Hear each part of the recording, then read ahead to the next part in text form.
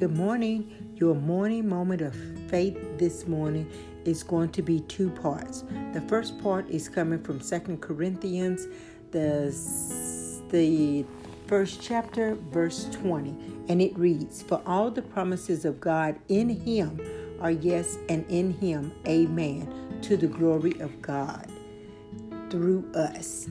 And the second part of your morning moment of faith will be coming from 1 John, the third chapter. I'll be reading 20 through 22. And it reads, "For our heart condemn us. God is greater than our heart and knows all things. Beloved, if our heart does not condemn us, we have confidence towards God that whatever we ask, we receive from Him because we keep His commandments and do those things that are pleasing in His sight."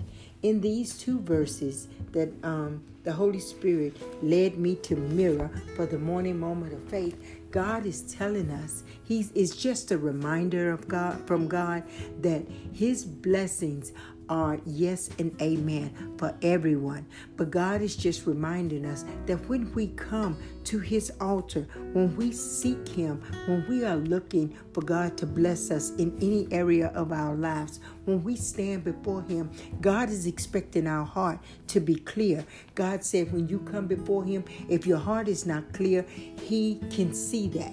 But He also said that if our heart is clear, if we confess our sins, if we hold no ought against our brother, when we come before Him, we can come before Him in confidence. We can come before Him in that boldness that God is requiring of us to come before Him to His throne, so we can receive the blessings that we need.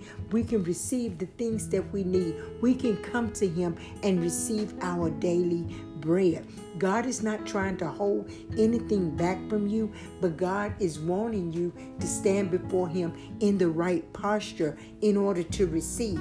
And the posture that God is looking at is the state of your heart. So if you have aught in your heart concerning anybody, you get before God and you bring that concern to God. Explain to God why is it still in your heart, and help Him and ask Him to help you to get over holding that ought in your heart. If it's unforgiveness or sin in any way, you explain that to God during your time that you are before God. And God will instruct you on how to get that right. So when you come back before Him, the blessing will be released. That is something to shout about today. So I pray that this word will strengthen you in that area. I pray that this word would encourage you to keep your heart clean before God. Daily confess your sins.